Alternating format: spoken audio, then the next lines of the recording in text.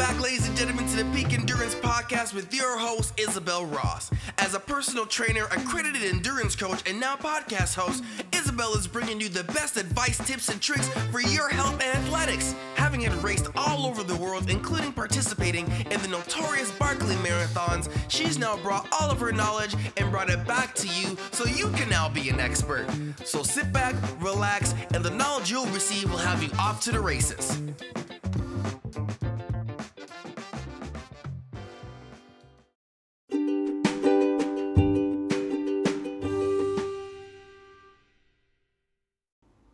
Hi there, my name's Josie. I did Isabel's 28-day stretch and mobility challenge, and I found it to be great because who likes to stretch alone? It was very motivating twice a week to get on the floor and stretch with Izzy when she talks you through everything, and it came at a great time for me, coming off injuries, learning how to stretch and be more mobile with my body.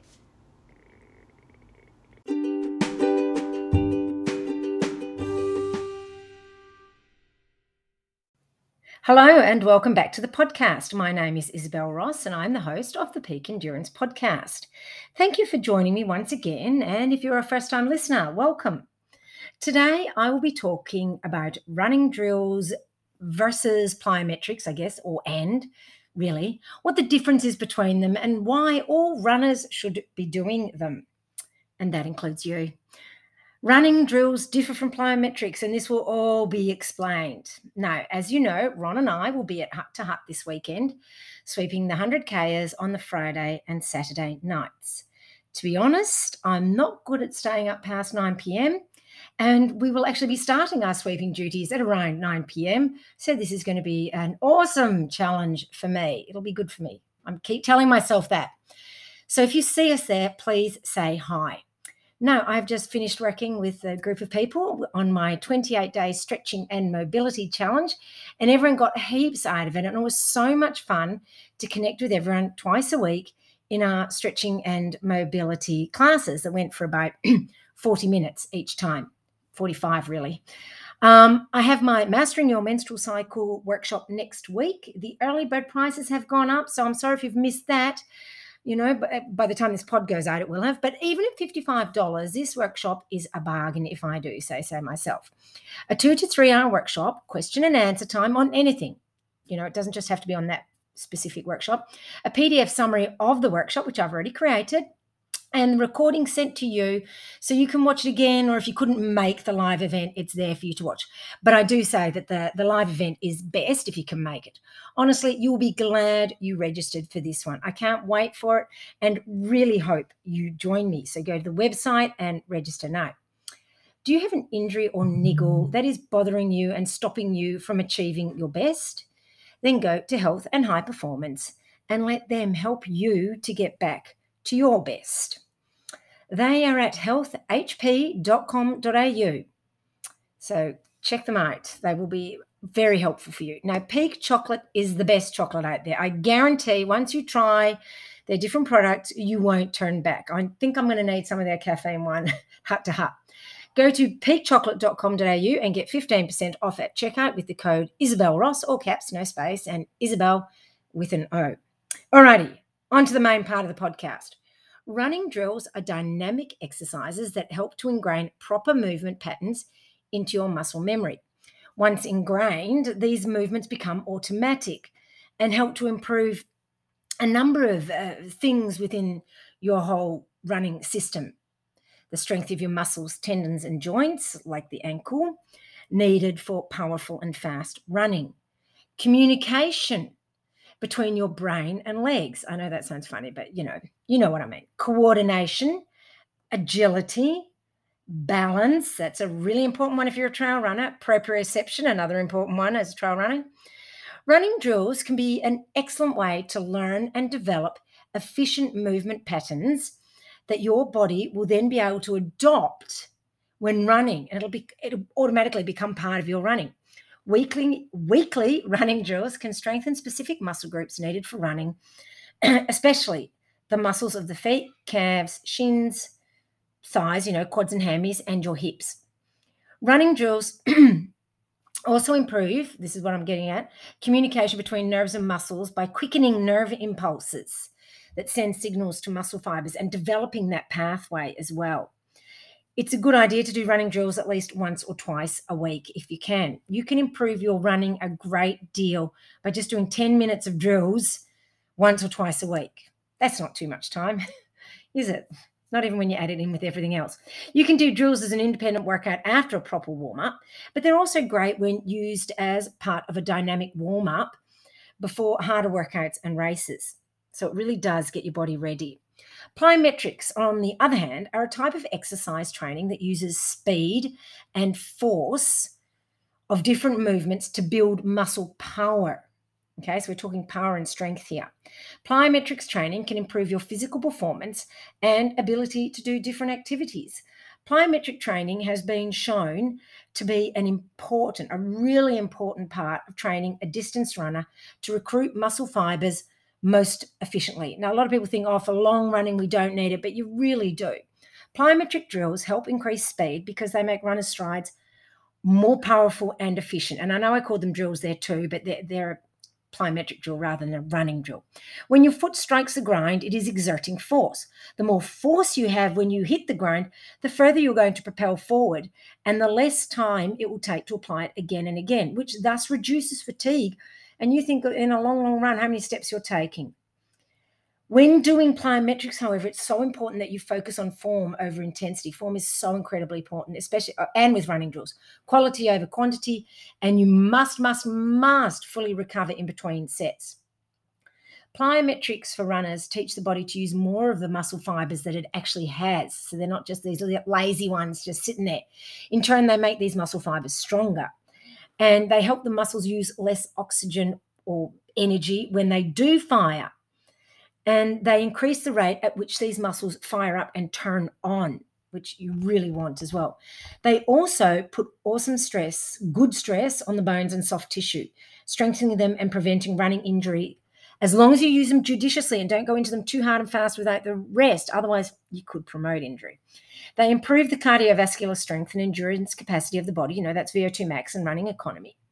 Plyometrics for runners also turn tendons into springs. Literally, no, figuratively, allowing the runners a small amount of stored energy in the muscles to last longer, which is key in longer duration running events. Okay, so basically running drills work on improving your form, which will in turn help you become a more efficient, then hopefully faster runner. And plyometrics strengthen your bones, tissues, and muscles to make you a faster, more powerful, more resilient runner. So, how do I go about incorporating these into my already jam-packed routine of work, family, running, strength training, and stretching, I hear you ask? Well, it's easy. No, it never is. Well, neither of them really take up too much time or should be done for too long. That's key. You don't want to be spending 20 minutes on them. I recommend using the running drills as part of your run. So after a 1 to 2K warm-up, you can stop and perform 5 to 10 minutes of drills. That's what I do with the PERC group. After a 2K warm-up, we do more the dynamic warm-up, but then we do some drills. And you plan ahead by choosing 3 or 4 drills you want to do. So you're not just sitting there wondering what you're going to do and wasting time. Most drills should be completed over 20 to 40 meters. Start with a shorter distance, and as you build strength and efficiency and find your form breaking down slower, because like doing high knees, it's hard to keep them high for a long distance. Then you increase your distance to the outer limit of that range. And basically then you walk back to where you started before beginning the next drill. Walking back is important. It may seem why bother, but it slows the process and ensures you're not rushing from one drill to the next Perform 2 to 3 reps of each drill before beginning the next exercise. Then continue on with your run. And that's what we do at PERC. Then we go on and do the quality part of the session. Or you can perform them at the end of the run. I used to like doing my running drills by starting and finishing my run at an oval so I could do my drills barefoot on the grass. However, there is that chance you may be slightly fatigued by the end of the run, so then you won't form the drills as effectively and with as such good form. You can basically perform running drills most days because they're not too overly taxing.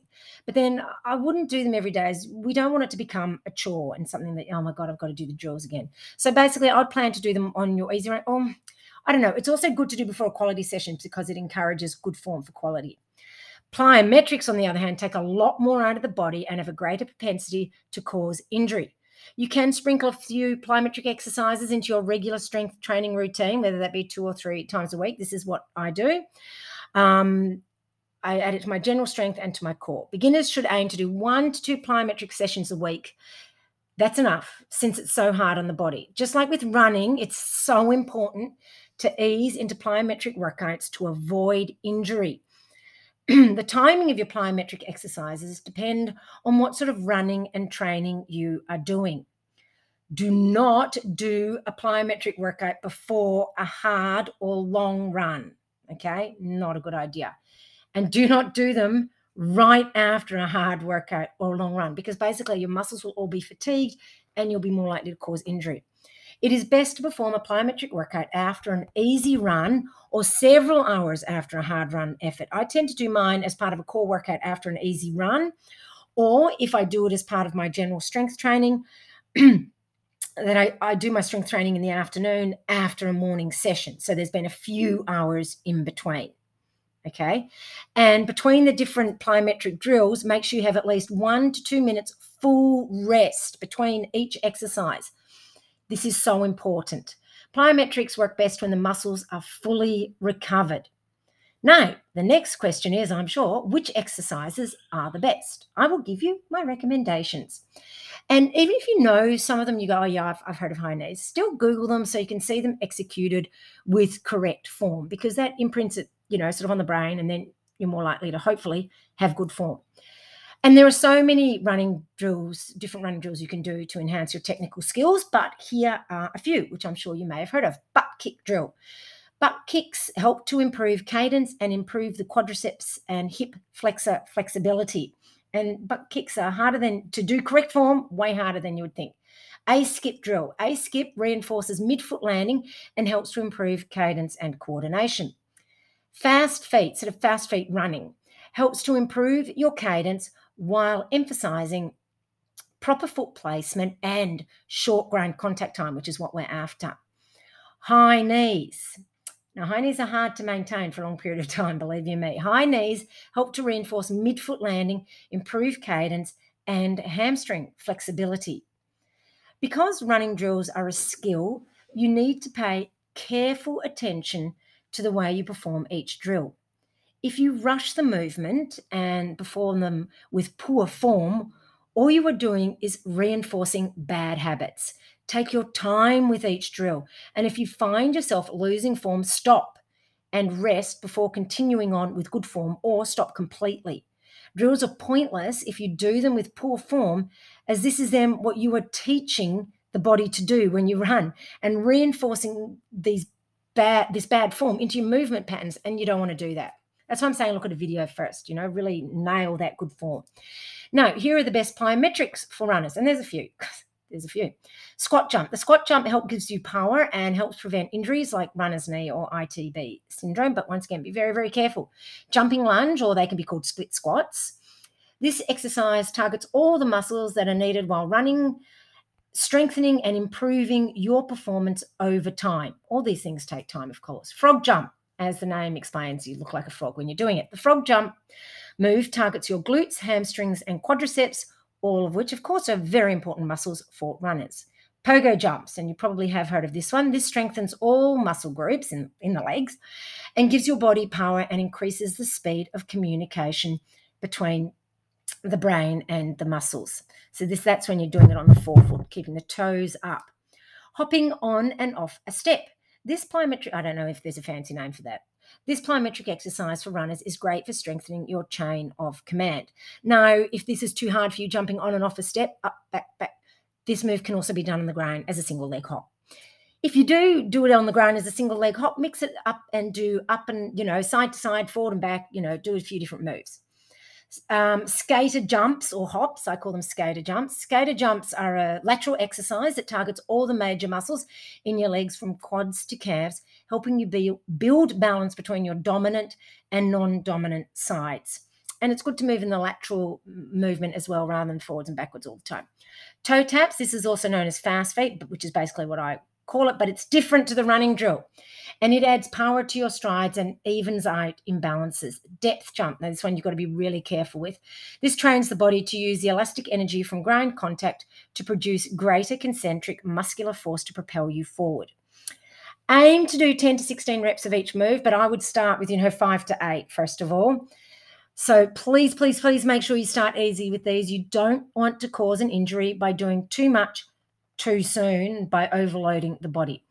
So there you have it. Add drills and plyometrics to your routine and see how they work for you. I'd love to hear how you go. So please do DM me once you've had a go for a while and let me know. But please be careful. Also, I'm in the process of creating an ebook on drills and plyometrics that will have links to videos of each exercise that I'll be talking about in the book. I'll be selling this on my website for only $3.99. So check out my shop.